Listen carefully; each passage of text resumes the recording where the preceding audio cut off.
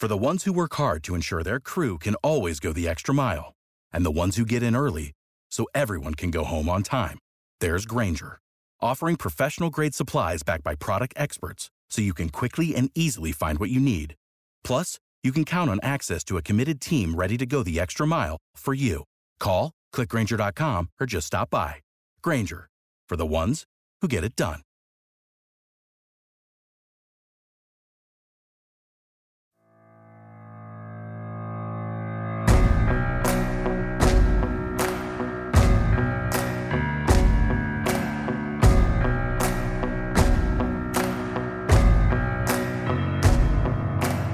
What is up, everybody? Happy Thanksgiving week. Happy rivalry week. It is the Stacking the Box college football show. As always, I'm your host, Reed Wallach, at Reed Wallach on Twitter, joined, as always, by Cody Williams, at The Sizzle20. Cody, happy Thanksgiving, man. How's it going? Happy Thanksgiving, dude. It's going well. You know, don't get to go back to the East Coast for Thanksgiving because, you know, plane tickets aren't cheap, and having to make one for Christmas here pretty soon too. But, you know, enjoying a nice New Mexico Thanksgiving. So, yeah, it's good. Yeah, I am not looking forward. We are recording this on Wednesday afternoon. I'm going back to Jersey. I'm not looking forward to the traffic I'm going to face. Probably a 2-hour trip that should be closer to 35 minutes. So it should be a fun evening for me. But we got a lot to get to here. Enough of the Thanksgiving. I was going to ask you about what's your favorite dish on Thanksgiving, but it doesn't even matter because we got a lot to get to today. Got a lot of college football playoff rankings to sift through. We got the Jordan Travis injury to sift through. We have a boatload of bets we want to give out before we get out of here for the holidays. So let's just dive right in. But before we dive right in, let me tell you about our partner Sleeper. Sleeper Daily Fantasy is giving new users a first deposit match up to $100. All you got to do is use the code FANSIDED2. That's the number 2. So FANSIDED2. If you're watching this on YouTube, there's a barcode in your top left that would work as well. When you sign up and use the code FANSIDED2, you will receive your deposit match again of up to $100. And please remember to always game responsibly. Again, scan that QR code in the top to see if you qualify. Okay, let's dive right in. This is last week of the regular season. It's crunch time for some of these teams. It's crunch time for us. So Let's get right into it. Before the rankings were released, games were played last Saturday, and Jordan Travis suffered a gruesome leg injury, ends his season, Florida State quarterback. So Florida State's going to their backup, Tate Rodemaker, and the initial fallout was, Florida State's not going to make the college football playoff. College Game Day, before the game even started, was mentioning, can Florida State be left out even as an undefeated team? Before I bring out the rankings, because I think that's going to help kind of shed some light on the situation, what is your take on Florida State losing Travis? Can they win their remaining 2 games at Florida with a backup quarterback and Louisville in the ACC championship game? And do you think Florida State can make the college football playoff, assuming they win out? Absolutely. I think yes is the answer to all of those questions you proposed. Sorry, I about said answered. You don't answer questions unless you're, answering. But no, I think yes is the answer to all of those because Florida is playing with a backup quarterback in their own, and like top to bottom, when you look at the rosters between the two, Florida State is the more talented roster between the two. I understand that Florida may have a little bit more to play for in this game, considering they're fighting for bowl eligibility, considering it's in the swamp. But I think that Florida State is still just the more talented team, even with a backup quarterback, considering that's a situation they're both in. And then Louisville, we've seen Louisville mess around with some bad teams. Like, as we mentioned, their 1 loss is to Pitt, which the playoff committee is treating like 2 losses, considering they're behind 2-loss Missouri in the rankings. So I think Louisville can lose to anyone. And Tate Rodemaker, he's virtually an unknown commodity at this time. You know what I mean? And I think in terms of making the playoff, if they finish 13, I think they have to win these 2 games to make the college football playoff, to be clear. And I think if they finish 13-0, I don't think it's the committee's place to necessarily project what they think Florida State is capable of with Tate Rodemaker on the field, because we saw it in 2014, the first playoff. Ohio State went into the playoff with not just their backup quarterback, their 3rd string quarterback in Cardale Jones, and they won the national championship. So this isn't necessarily uncharted territory, and you have to, if you're the committee, you have to respect the body of work that's been put forth by this team, not just by Jordan Travis and like what the quarterback means, but like this team won all those games. It's not just Jordan Travis winning these games. So I don't see how, if you're the committee, you could leave a 13-0 Florida State team because of a quarterback injury, because you don't know you can't accurately prognosticate what's going to happen if they get into the playoff with a backup quarterback. Great points. I think it would be absolutely ludicrous if Florida State didn't make the playoff if they were to win these 2 remaining games with Tate Rodemaker at quarterback. I think it would be absolutely insane. I don't care about a 1-loss SEC champion Alabama. I don't care about a 1-loss Big 12 champion Texas. It doesn't matter to me. They went out and won those games. The committee in this 4-team playoff, you win all your games, you're in. That's the rule, especially a Power 5 team. So to me, I think it would be absolutely ridiculous to penalize a team because a quarterback had a serious injury and you have to cost the rest of the team who still, like you said, went out and won all those games. I know the ACC is technically down this year, but that being said, they still beat LSU on a neutral field. They went to Death Valley and beat a Clemson team that is still power rated very nicely and is also playing better football at the moment and going to finish with a decent record. And is in the top 25 now too. Yeah. So to me, I don't think it would be very fair. Can I see it happening?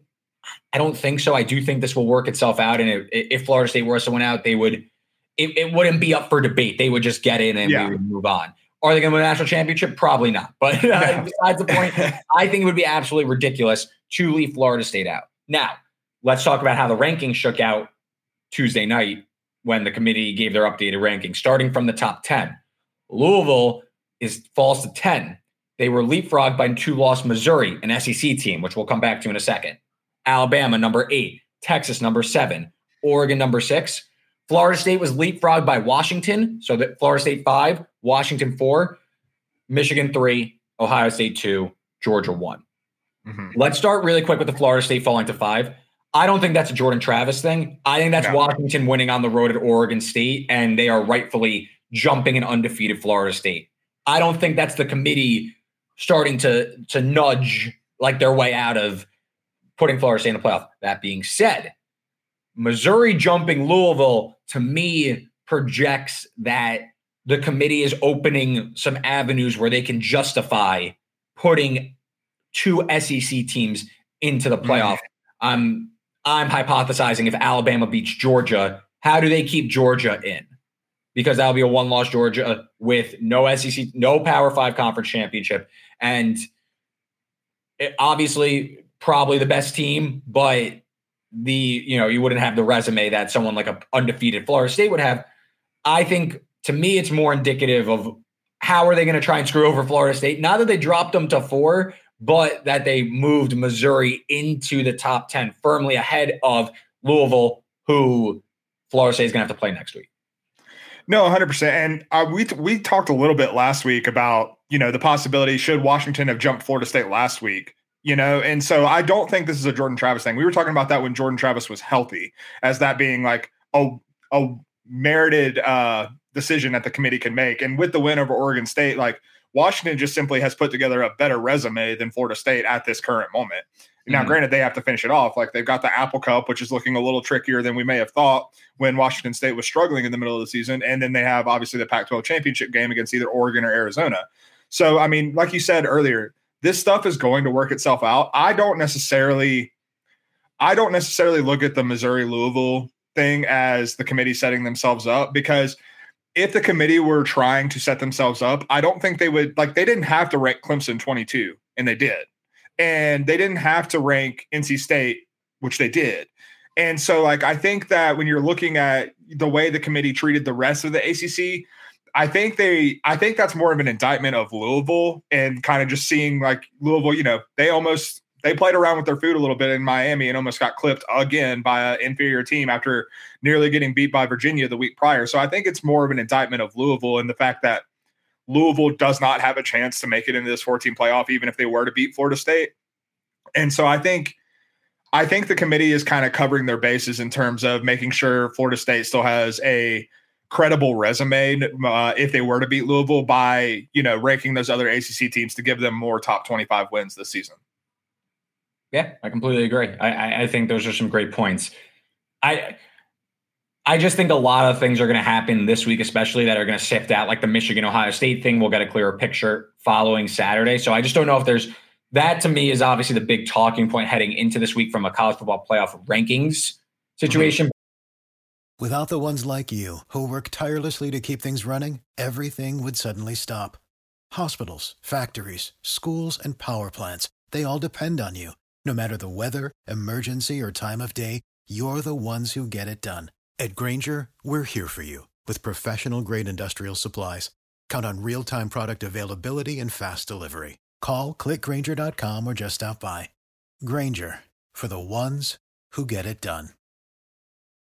Prescription products require completion of an online medication consultation with an independent healthcare provider through the LifeMD platform and are only available if prescribed. Subscription required. Individual results may vary. Additional restrictions apply at lifemd.com. Read all warnings before using GLP-1s. Side effects may include a risk of thyroid C-cell tumors. Do not use GLP-1s if you or your family have a history of thyroid cancer. If you've struggled for years to lose weight and have given up hope, did you know you can now access GLP-1 prescription medications through LifeMD? LifeMD is now offering eligible patients online access to GLP-1s, the breakthrough prescription medication that can help you lose body fat and weight. Listen to what people are saying. Probably the easiest thing I've ever done. The medication comes in the mail, and it's very easy to use. I've been able to live my normal lifestyle, and I've lost 20 pounds already, and I've never felt better. It changed my life. And here's the best part. Your insurance may cover 100% of the cost of your medication. So go to TryLifeMD.com to have your eligibility checked right now. Get started today at TryLifeMD.com. That's TryLifeMD.com. I think we should move and talk about what's about to go down on the field on Saturday. What do you think? Absolutely. Let's do it, man. I'm excited. All right. Quick recap from last week. Cody got the better of me. He went 3-2. I went 2-3. Year to date, still under 500, 38-42-1 for yours truly. Cody, 36-44-1. Not sure we're going to get over the hump regular season into the black, but let's finish strong. Let's finish strong right here. We got 5 picks to give out. Let's get right into it. We did this last week. We're going to focus on, in my opinion, our opinion, the 2 biggest games on the slate. It's Michigan, Ohio State, of course, and Oregon State. But we talked about some of the playoff teams. Let's talk about some of those playoff contenders and maybe a bet you're eyeing in a game with some of these top 10 teams going at it. It is rivalry week, so maybe it's time to throw the book out the window, throw your power ratings out the window, because you got some bitter rivals going at it starting tomorrow night, Thursday with the Egg Bowl into Friday, and then Saturday. Where are you looking a playoff contender pick, Cody?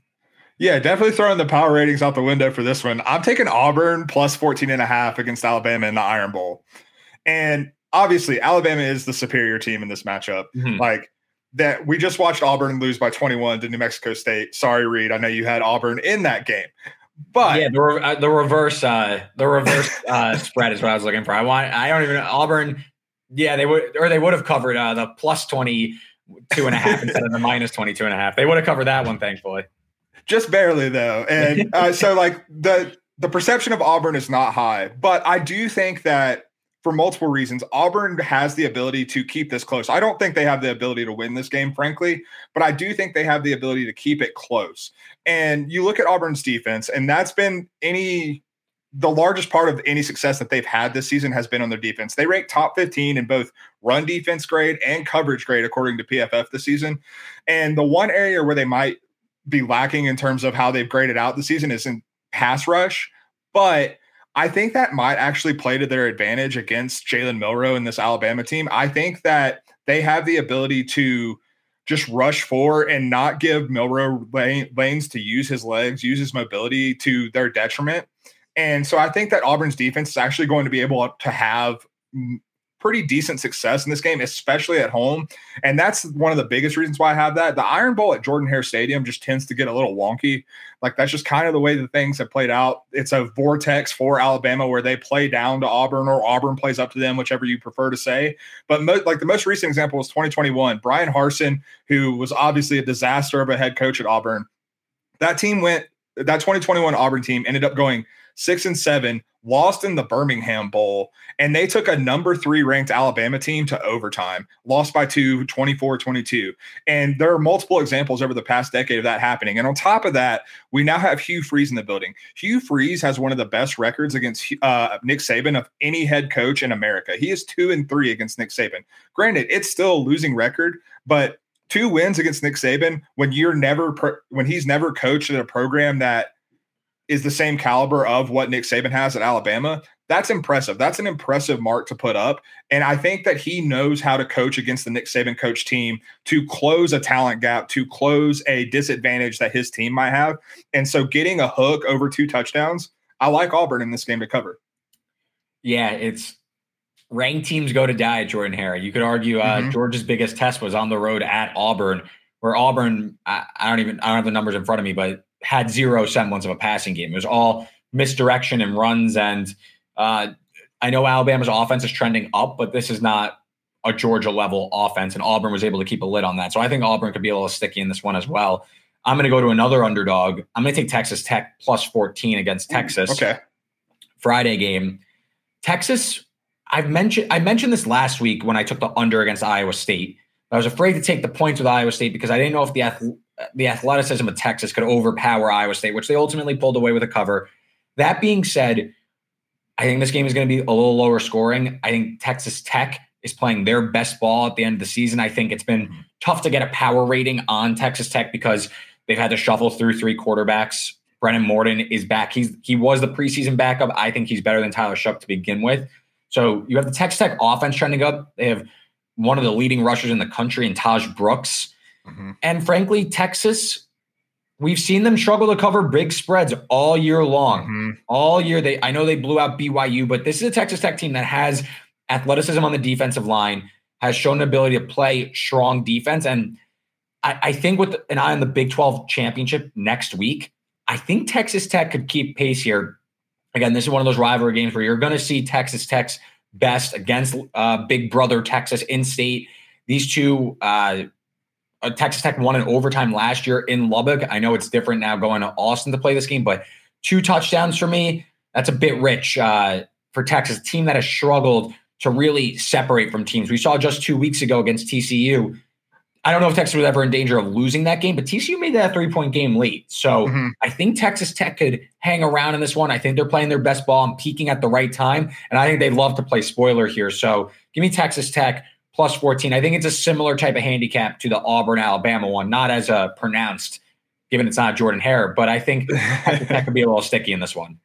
No, 100%. And I think it comes down to what you said. Texas has no incentive to win this game with margin. They have an incentive to win this game, but a big win over Texas Tech isn't going to move the needle. It's not going to vault them into the top 4. It's not going to all they have to do is win to get to the Big 12 championship, which is where they're going to make their bones and make their best case to get into the college football playoff. So I see this as a game where we see Texas do what they kind of did last week against Iowa State, where they just keep Texas Tech at arm's length, but asking them to win with margin, I just don't see any motivation for them to do so. I completely agree. Let's move on to the biggest game on the slate. It's number 2, Ohio State, traveling to number 3, Michigan. All eyes will be on this one Saturday, noon kickoff. We saw look-ahead markets at one point install Michigan as a 7-point favorite. This number has now trickled down to minus 3.5, total of 46. I think it's an interesting situation here because about a month ago, you would have said, wow, Michigan hasn't played anybody, and they just destroyed everyone in their path. They face a few tests. They win. A little bit more challenging, though. Obviously, the sign stealing scandal, Jim Harbaugh hasn't been on the sidelines. Meanwhile, Ohio State, since getting their tests, have played a bunch of nobodies and have dominated those teams. So to me, I think it's interesting that you have one team that was once looked at as the dominant team now coming in on the other side where Ohio State, the roles have almost flipped, where Ohio State is now dominating these teams and everyone thinks that they're equal. Cody, I'll let you lead off. I'm taking the number that they're giving me. Like you said, the look ahead markets were -7. I'll take Michigan minus 3.5. I still think Michigan is just the better team. You look at the scare that they got against Maryland last week. This is definitely a hot take. I think Talia Tagovailoa, when he's at his best, is a far better quarterback than what Kyle McCord is right now. And we saw Talia at his best. He made some mistakes, and that kept Michigan pretty much allowing them to keep the Terrapins at bay. But I think Talia is a wildly variant quarterback, and when he's at his best, he is damn good. And so I don't think that Michigan is absolutely going to see a better quarterback in this game. I think it's actually quite the opposite. And also, when Michigan was dominating all this inferior competition, the one thing that we never saw from them was a letdown game. Well, it makes sense that the letdown game would come sandwiched in between a trip. You have to go to Maryland on the road in between games at Penn State and then at home for your biggest rival, Ohio State. So that makes sense for a letdown spot. And I think that's what we saw it. The other narrative coming out of Penn State and Maryland is that JJ McCarthy can't throw, downfield. He's like, they're just limiting him and not letting him, open up the passing offense. I think part of that is due to the fact that there is less receiving talent than he had a year ago, but I think that he is still more than capable. We saw him throw for 260 yards and account for 4 touchdowns against this Ohio State defense last year. This Ohio State defense has improved from last year. I'll give you that. And I also think that the Michigan offensive line is slightly diminished from that. But the big reason I am on Michigan in this game is I think that the Ohio State offense is actually going to struggle to move the ball pretty consistently against this Michigan defense. I was digging into McCord's numbers. McCord, when he's been pressured this season, has been not just bad, but like one of the worst quarterbacks in college football. He has a 28.7 grade from PFF, a grading scale that goes to 100, 28.7 when pressured this season. Michigan is a top 5 team in terms of pass rush grade. They're also a top 5 team in terms of run defense grade.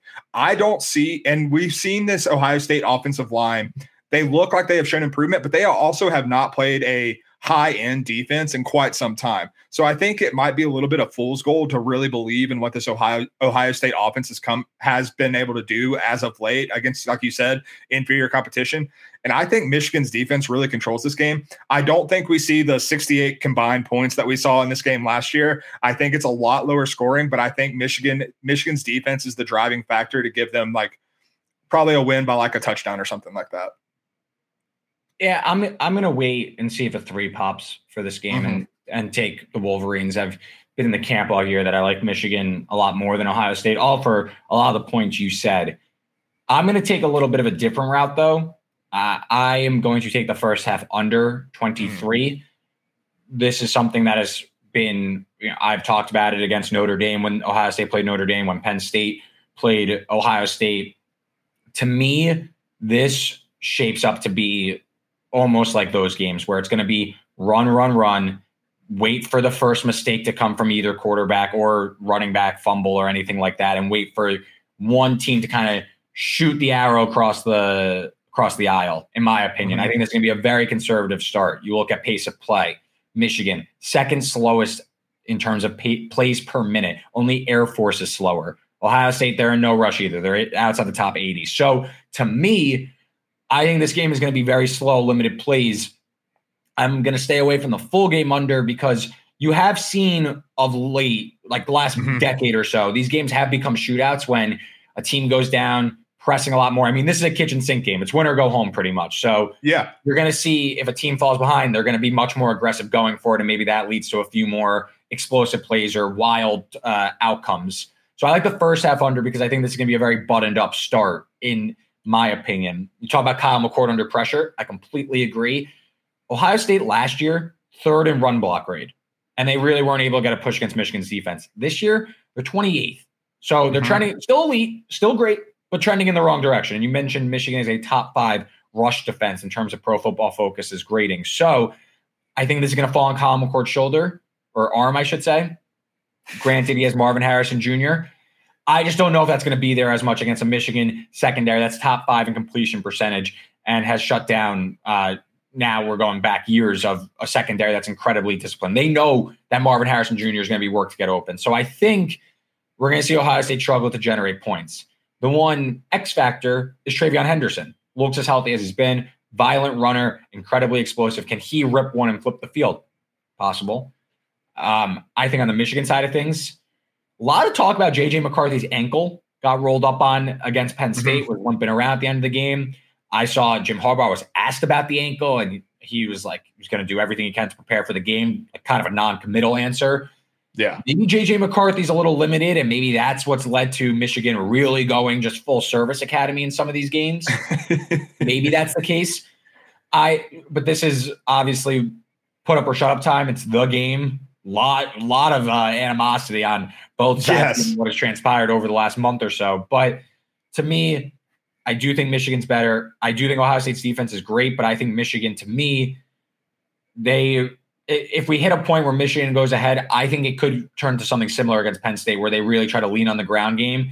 Maybe it's one or two big shots. I mean, you look back at last year, I had plenty of questions about if J.J. McCarthy could take the top off of an Ohio State defense. 12 of 24 only, 3 touchdowns for 45-plus yards. So yeah, I think Jim Knowles, the Ohio State DC, will wise up to that. But that being said, can Michigan scheme up a few deep shots as they continue to pound and pound and pound on the ground? It's going to be a really interesting game. I think Michigan is still – I don't think these two teams are equal on a neutral field. I think, obviously, if J.J. McCarthy's ankle is compromised, that might flip things. But right. I'm going to have to proceed that he's going to be okay for this one. And I'm going to wait for a 3 and bet Michigan. But my pick for this game is going to be the first half under 23. Let me ask you something about this, Reed, because it's something that I've been toying around with. I think I think Ohio State's defense is obviously very talented, very good, very well coached. I'm a big fan of Jim Knowles. I was at Oklahoma State, and I'm a fan now still. But looking at Ohio State's schedule, have they played a good offense this season? Because I'm not quite sure. Notre Dame moved the ball pretty well on them. Yeah, and that's probably the best offense that they played if you look through it. Like, I mean, Western Kentucky might grade out better, but there's just a talent gap that you're not going to cover there.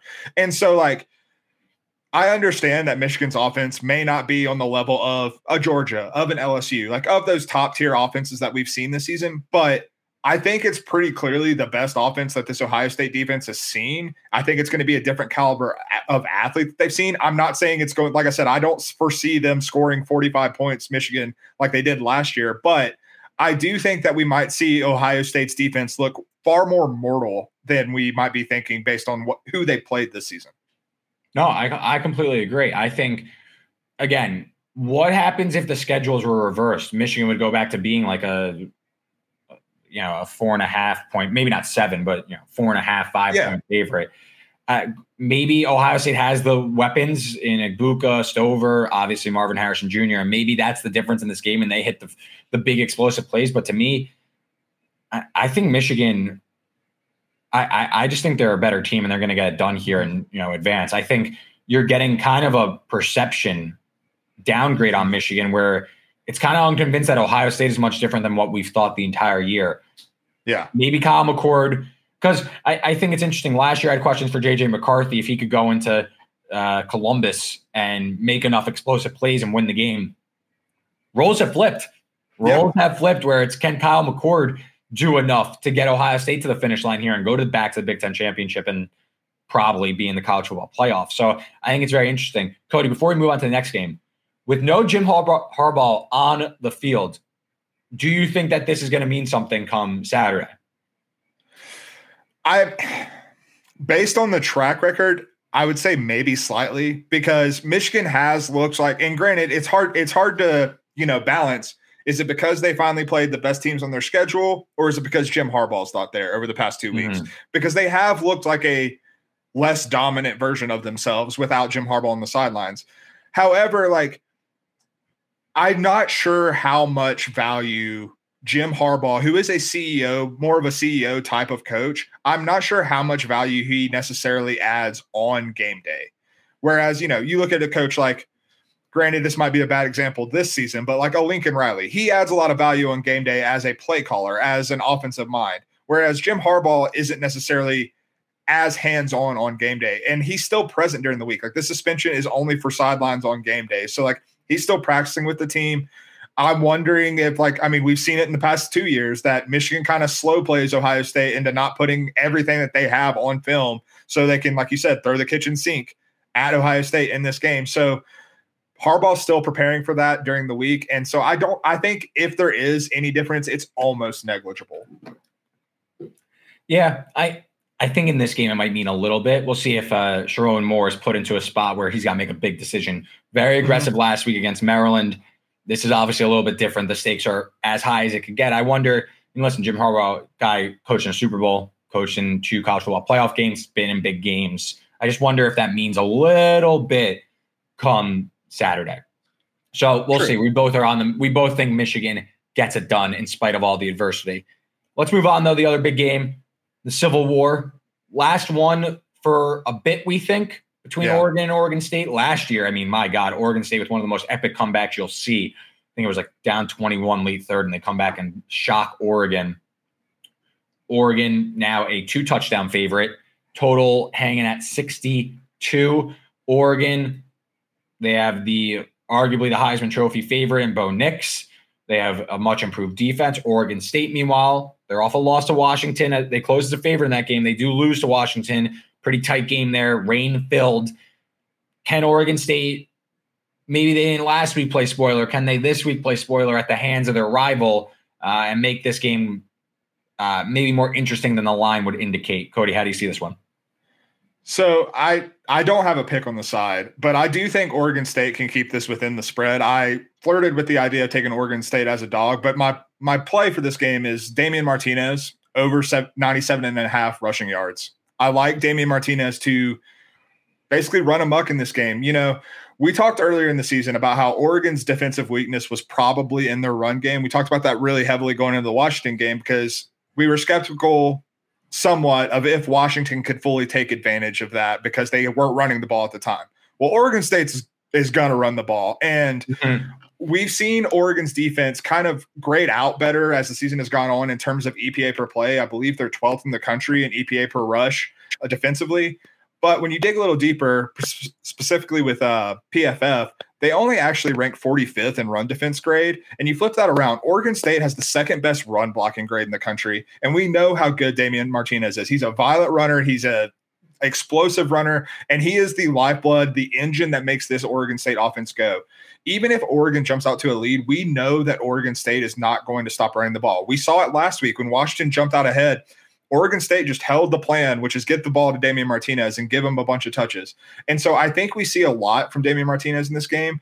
And he's been over this total in 6 of 11 games this season. Last season against Oregon, which granted was in Corvallis, on only 15 carries, he was over this total, had 103 yards. And that was while they were coming back in that game, as you mentioned. So, like, I don't think that there's any game script that where Damian Martinez isn't a focal point of this Oregon State offense. Like, if this offense is going to work, he has to be still heavily involved in it. And I think it's a matchup that is sneakily set up for him to have a really productive day. So getting this total under 100, it was at 103.5 last night. It's dropped 6 yards.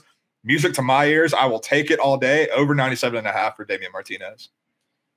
Yeah, I think we see this one eye to eye. I took Oregon State plus 14. You can find that DraftKings right now. I think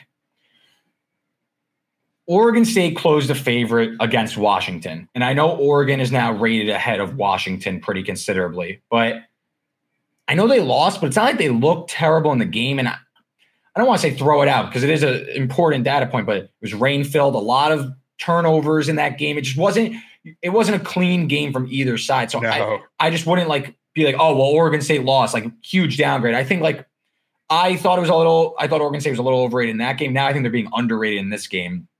Again, this is a rivalry game where you kind of throw the book out on what you're going to see. These are two teams that know each other very well. Jonathan Smith has kind of had Oregon's number and has really played these ones close. I'm going to pull up in a second the recent scores between these two teams. But Oregon State, you mentioned the run defense grade for Oregon is, I don't want to say suspect because it's an elite defense, but I think Oregon State's going to be able to play their method of football, which is slow, pound the rock, get in close, get into short down distances, and convert third and shorts, fourth and shorts, and get into scoring position. Seems top 5 in terms of red zone touchdown percentage. So they're able to convert from in close. All of a sudden, the score is picking up. I like Oregon State in the game. I bet the over myself. I know this game is going to be full of points. I mentioned Oregon State going to be able to control this ball, but the secondary is a big issue. I mentioned it last week when talking about Washington, Oregon State. I think the rain got a little in the way of that one. Yeah. I think that stopped the over. I mean, there were 32 points in the first half, so kind of right where you need to be for an over, and then the rain picked up a little too much. This one, I think we're going to get that over home this time. Oregon State secondary, I mentioned they're going to have issues. Michael Penix, Odunze had 100 yards, and Michael Penix only completed, I believe, it was 15 passes. Yeah. I think Troy Franklin's going to do this secondary. He's going to absolutely cook. I think Bo Nix is going to have a big day. But I think Oregon's defense is also going to struggle. Look at some of the times where they played an efficient run-first offense. If you just go, it hasn't been that often this year. Oregon has low-key had a fairly easy rush defense schedule. Okay, this is going to sound crazy. Cal was able to move the ball on Oregon. I know they lost 63-19, but if you look at what Cal does, one of the more potent rushing attacks this year, Cal in the first half especially was able to move the ball, and then they eventually ran out of gas and Oregon kind of steamrolled them. That's one. Texas Tech on the road. Oregon was on the road in Lubbock. That game was back and forth. Oregon was almost lucky to win that game. They were down late. Texas Tech had the ball and nearly won the game outright. It was a pick six that got Oregon some margin. 38-30. Look at that game. Texas Tech, 0.21 EPA per rush. That's 78th percentile when compared to all games last season. So Texas Tech, an above average rushing mark. You look at yards per rush in that game. Texas Tech was able to pick up 7.71 yards per carry in that game. So I think Oregon State can hit some big plays. I think Oregon's definitely going to hit some big plays. I think this game is going to be much closer than this point spread indicates. And again, Oregon, if they win, are in the Pac-12 championship game. If they get up a little bit, maybe they take their foot off the gas. Maybe they look to stay healthy for the Washington game next week. I think that's something. You go back to the Alabama-Auburn game is something to keep in mind. The Texas Tech game is something to keep in mind. Teams with a lot more at stake next week. They may not look for margin in this game. They may not look to just get a win and move on. So another reason to back those underdogs. And Cody, while I let you respond, I'm going to look up those recent numbers on Oregon State. No, 100%. And you said that Oregon sneakily hasn't had their run defense tested that often this season. They haven't been tested that often this season, man. After Utah dropped out of the latest college football playoff rankings, Oregon has not faced but one ranked team this entire season in the latest top 25, and that was Washington, who they lost to. This is by far the second best team that they played on their schedule. This is another situation where I don't think Oregon has necessarily been tested at the level that we may think that they have, because we look highly upon the Pac-12 this season because they've had a lot of high-end teams, a lot of high-quality moments and things like that. But in terms of Oregon's schedule, they have not necessarily been tested that consistently. And you look at the times that they faced, not necessarily elite teams, but elite units. Like, they allowed 27 points to USC. USC, I believe, lost that game by 9. So, and we know that USC is a worse team than Oregon State. So I think that Oregon State is being severely disrespected in this. And I still am of the belief that Oregon, although a very good team, a deserving college football playoff contender, if they win out, is still being slightly overrated a little bit based on who they played this season. Yeah, I completely agree. And then just to go back the last 3 years, Jonathan Smith, who's been rebuilding this Oregon State program, the last 3 years, Civil War. Last year, Oregon State won on the road 38-34. Year prior, they lost 38-29. And then the year before that, they won 41-38. So there's a trend there. A lot of points. A lot of points and wins and balance, baby. Very competitive games at that. So there you go. Oregon State. Let's move on, though, to some of the staples of our show. Of course, the underdog pick. What did we do last week on the underdog pick? I hit UNLV, right? I think I did. Yeah, I hit the spread, but not outright on Illinois versus Iowa. And I hit UNLV plus the 3 against Air Force. They won that game outright. Go Rebs. Yep. All right, underdog pick. Last week of the season. Where are you looking, Cody? I'm going to the AAC, and I'm taking UTSA plus 3.5 at Tulane. Tulane, very good team once again. They are also a little bit fraudulent. When you look over the past month and change for Tulane, last week they beat FAU, which is a team that's been kind of reeling as of late, 24-8. That is the first time in a month that Tulane has won by more than one possession, and that's while playing teams like East Carolina, Tulsa, bottom feeders in the AAC. They've been struggling to put them away. This Tulane team just is one-dimensional on offense. They don't run the ball particularly effectively, consistently. It's very Michael Pratt oriented. And on top of that, the defense has taken a step back. And that's where I really start to run into problems for them in this game and why I like UTSA. UTSA for their part, they've been surging. They started off the season 1-3, a lot of injuries. Frank Harris was banged up. And since then, they won 7 straight games. They're now 8-3 after starting 1-3. And in that winning streak, they've not scored fewer than 34 points in any of those games, and they've won all but one by double digits. They've been absolutely rolling, particularly on offense. But on top of that, the way that they've been succeeding, when you start to look at the metrics, is a particularly bad matchup for Tulane. So Tulane ranks 92nd defensively in EPA per dropback. And UTSA, they kind of rely on the passing game with Frank Harris. They rank 38th in EPA per dropback offensively, but that's with the first 4 games of the season when they were really banged up and trying to figure things out. That's graded into there, and they've been trending up ever since. And then on the flip side of that, UTSA is top 30 defensively in EPA per dropback, and they struggle against the run. But like I said, Tulane is not a run-first team. They rely heavily on Michael Pratt's arm. And yes, he is a mobile quarterback and he can run, but for them to have success offensively, we've seen this season that it really takes Michael Pratt throwing the ball around the yard a little bit. And that's what UTSA does best defensively. I just think this matchup favors UTSA. Honestly, when I'm looking at the numbers, I think the wrong team is favored in this game. So I'm getting 3.5 plus 145 on the money line. Give me the Roadrunners. Meet me. I'm with you on UTSA. I think they're the better team. I think they're peaking at the right time. And I think they're going to get Tulane at Ullman Stadium. I think UTSA's defensive line could definitely cause some havoc. Top 5 in the country in terms of sacks this year. So I think UTSA could definitely make some noise here. I think they're going to win as well. I definitely like the points there. Another one where I think the wrong team is favored. In what world should UNC be laying points to North Carolina State? At Carter Finley Stadium, no less. This is a team, North Carolina State, that is peaking at the right time. They have won 4 straight. I don't care if it's MJ Morris back there or Brennan Armstrong. This team is starting to trend in the right direction. I think they have a significant coaching advantage in this one with Dave Doran. You look back at last year, Drake May loses this game at home in double overtime to third stringer Ben Finley and the Wolfpack. North Carolina State won the year before that as well against Sam Howell. North Carolina State's defense, the 3-3-5 Dave Doran, first of all, is one of the best in the entire ACC, but also has UNC's number. Mm-hmm. I don't know if that's changing here. And the way UNC's defense looks, they've allowed 30 or more to 5 straight ACC opponents.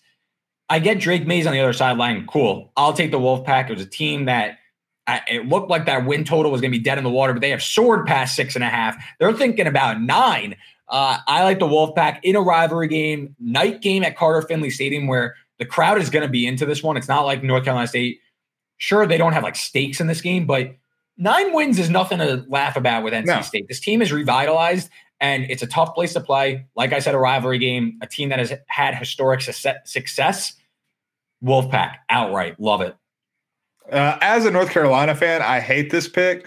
Also, as a North Carolina fan, it is 100% the right pick. Carter Finley is one of the most underrated road environments in like the country, not just the ACC, in the country. Like, it is a very tough place to play. It's not as big as like, an SEC stadium or anything like that, but I think that works to its advantage because everyone who's there is bound in. Oh yeah, absolutely. That's what I'm saying. It gets rowdy in there. My wife is an NC State alum. She's in the other room. She's probably loving all of this. But I do think North Carolina, because they aren't a traditional football power, they kind of escape some of the criticism. But as someone who's watched every game as a fan, let me tell you, they are basically East Coast USC. They have an all-world quarterback, going to be a top 5 draft pick, and a terrific offense that can score on almost anyone. Except if you get the right matchup, you can slow them down a little bit, which we saw with USC this season. And that's been NC State consistently like with Sam Howell, with Drake May, it doesn't matter. NC State's been able to slow this down. And then on the flip side, Gene Chizik, if Gene Chizik has a job next year in Chapel Hill, I will lose my mind. I love it. I love it. 2 of the bigger games on the slate too. Those will have some eyeballs. So we both like the dog there. UTSA plus 3.5 for Cody, and NC State plus 2.5 against UNC. Our final Sickos pick of the year. Cody, I think you're paying homage to me here with yours. Absolutely. This is a huge hat tip to you and also a huge hat tip to points. UAB, North Texas over. Last game of the regular season, we got to get UAB in here. UAB, Dilfer over. They're not going to a bowl, so we got to go out with a bang. This is an extremely high total, obviously, 74 points. Yeah. But what better way to celebrate a Sickos pick in rivalry week than a non-rivalry game between 2 teams who are not going to be bowl eligible? And that's why we landed on this game. But also, you look at all the metrics, and it screams a monster point total that this game is going to finish with. North Texas grades out as literally the worst defense in the country by EPA. They are 133rd. UAB, not much better. 126 in EPA per play defensively. But North Texas, 21st or 24th in terms of offensive EPA. UAB, 41st. And on top of that, both of these teams rank top 15 in plays per game. They run at a fast pace. They don't play defense. Neither of them do. And they both have effective offenses that they know that have been working really well consistently all season. The point totals for both of these teams have consistently been high. And I don't see how it's going to change in this game. I don't think there's the defensive talent on the field in this game to slow down either of these offenses. So yes, it's 74 points. I think this game is played in the 80s or 90s. I don't think I'm even sweating this at 74. Yeah, I bet UAB at 3.5. I for like similar reasons. It's going to be like a fake game. Like there won't be, it's like an exhibition pretty much. It's just going to be running up and down the field. Chandler Rogers have been really good for North Texas, but I like UAB and the Dilfers to win the game outright, but also the game to be played in like the 40s. Like I highly doubt there will be many stops in this game. So I agree with you there. Oh yeah, punters can sit by the cooler all game. Mine is like the opposite case of a sickos pick. I went under 46.5 in Air Force Boise State. So Boise puts up a big number after they fire their coach, Taylor Green. They run wild against Utah State. They put up 40 plus. That's great. You look at last year's game between these two teams. The total was, if I'm not mistaken, 39.5. Let me fact check that. Yeah, the total was 39.5, and the game finished 19-14 in favor of Boise State. You fast forward to this year, like this time, Boise State's offense has been somewhat underwhelming. The new offensive coordinator has not really clicked with Taylor Green. They've had to go to Maddox Madsen, who's now out for the year, more of a pure pocket passer. Going up against Air Force, who won't have their starting quarterback again, Zach Larrier, who's now off the depth chart. They're starting running back, Michelle, off the depth chart. So kind of a bare bones Air Force team that they're still going to do what they want to do. They're still going to run the triple option. They're still going to try and slow this game down. So I just don't know why we should expect, given what we've seen over the balance of the season, for this game to be full of points. Air Force is beating up on a bunch of jobbers, and they had one of the easiest strength of schedules. It's part of the reason why we bet UNLV last week. Boise, their offense has been hit or miss time to time. You're getting a physical Air Force team. I know it's on the Smurf turf, but I don't know where this number's coming from, 46.5. I think this game is going to be played in the 30s. I think it's going to be slow. Also, huge game for Mountain West title implications. Winner likely goes to the Mountain West title game, depending on what happens against you in the UNLV game. So I think it's going to be tight. I think it's going to be played very physically and very slow. Give me the under 46.5 Air Force Boise State.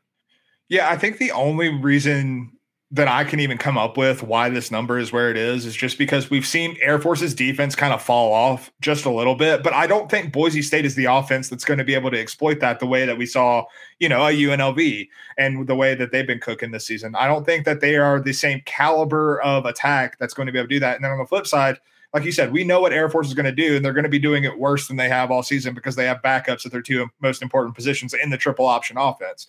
So I think that this number is absolutely too high. Even if I can find one reason to justify it, it's still absolutely too high. And I think we see very much a similar game script to what we saw a year ago. And I mean, like, even if you believe that this might, like you said, with the Mountain West title implications, if you believe that things could get loose in the second half, even a first half underplay isn't bad, because I think we're going to see some, very tight, very, very conservative game scripts to start off at the very least. But I also think that the under 46.5 is still a great play, because I don't think either of these offenses are necessarily capable of like tearing it open like we might see in an Ohio State, Michigan, or like we have seen in Ohio State, Michigan in recent years with those, big game implications. I completely agree. I think this game is going to be a rock fight. I think similar scores last year, like 19-14. I think a lot of slow possessions. The Air Force always, it's a big total for a Service Academy. So we'll say, Cody, it was a pleasure doing this all regular season. For the last time, will you recap your picks? Yes, sir. Absolutely. So playoff contender pick, I like Auburn plus 14.5 in the Iron Bowl against Alabama. Michigan, Ohio State, give me Michigan minus 3.5. Love the Wolverines in that one. Oregon State, give me Damian Martinez over 97.5 rushing yards. Think that total is just a little bit too low. Underdog pick, UTSA plus 3.5, plus 145 on the money line at Tulane. I think they win it outright. I like the Roadrunners there. Sickos pick, one more time, Dilfer over, baby. UAB, North Texas, over 74. Love you, Trent. Love you, baby. Playoff contender pick, I took Texas Tech plus 14 against Texas. Took the first half under in Michigan, Ohio State. That's 23. Took the over 62 in Oregon versus Oregon State. The underdog pick, I took North Carolina State plus 2.5. Think they win that game outright. And then my sickos pick, the opposite of a Dilfer over. The Service Academy played under. Give me Air Force Boise State under 46.5. Again, sign up with our partner Sleeper to get a $100 deposit match. Use the promo code FANSIDED2. That is the number 2, FANSIDED2. And Cody, happy Thanksgiving. We will see you for conference championship weeks. And yeah, everybody have a great Thanksgiving. Good luck with all the remaining bets and enjoy the football.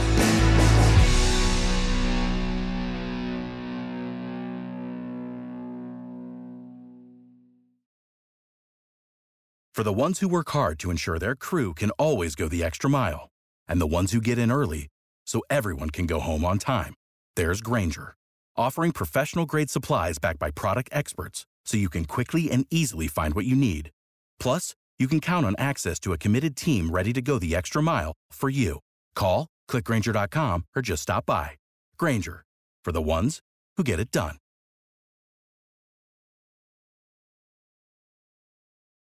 When you need mealtime inspiration, it's worth shopping Kroger, where you'll find over 30,000 mouth-watering choices that excite your inner foodie. And no matter what tasty choice you make, you'll enjoy our everyday low prices, plus extra ways to save, like digital coupons worth over $600 each week. You can also save up to $1 off per gallon at the pump with fuel points. More savings and more inspiring flavors make shopping Kroger worth it every time. Kroger, fresh for everyone. Fuel restrictions apply.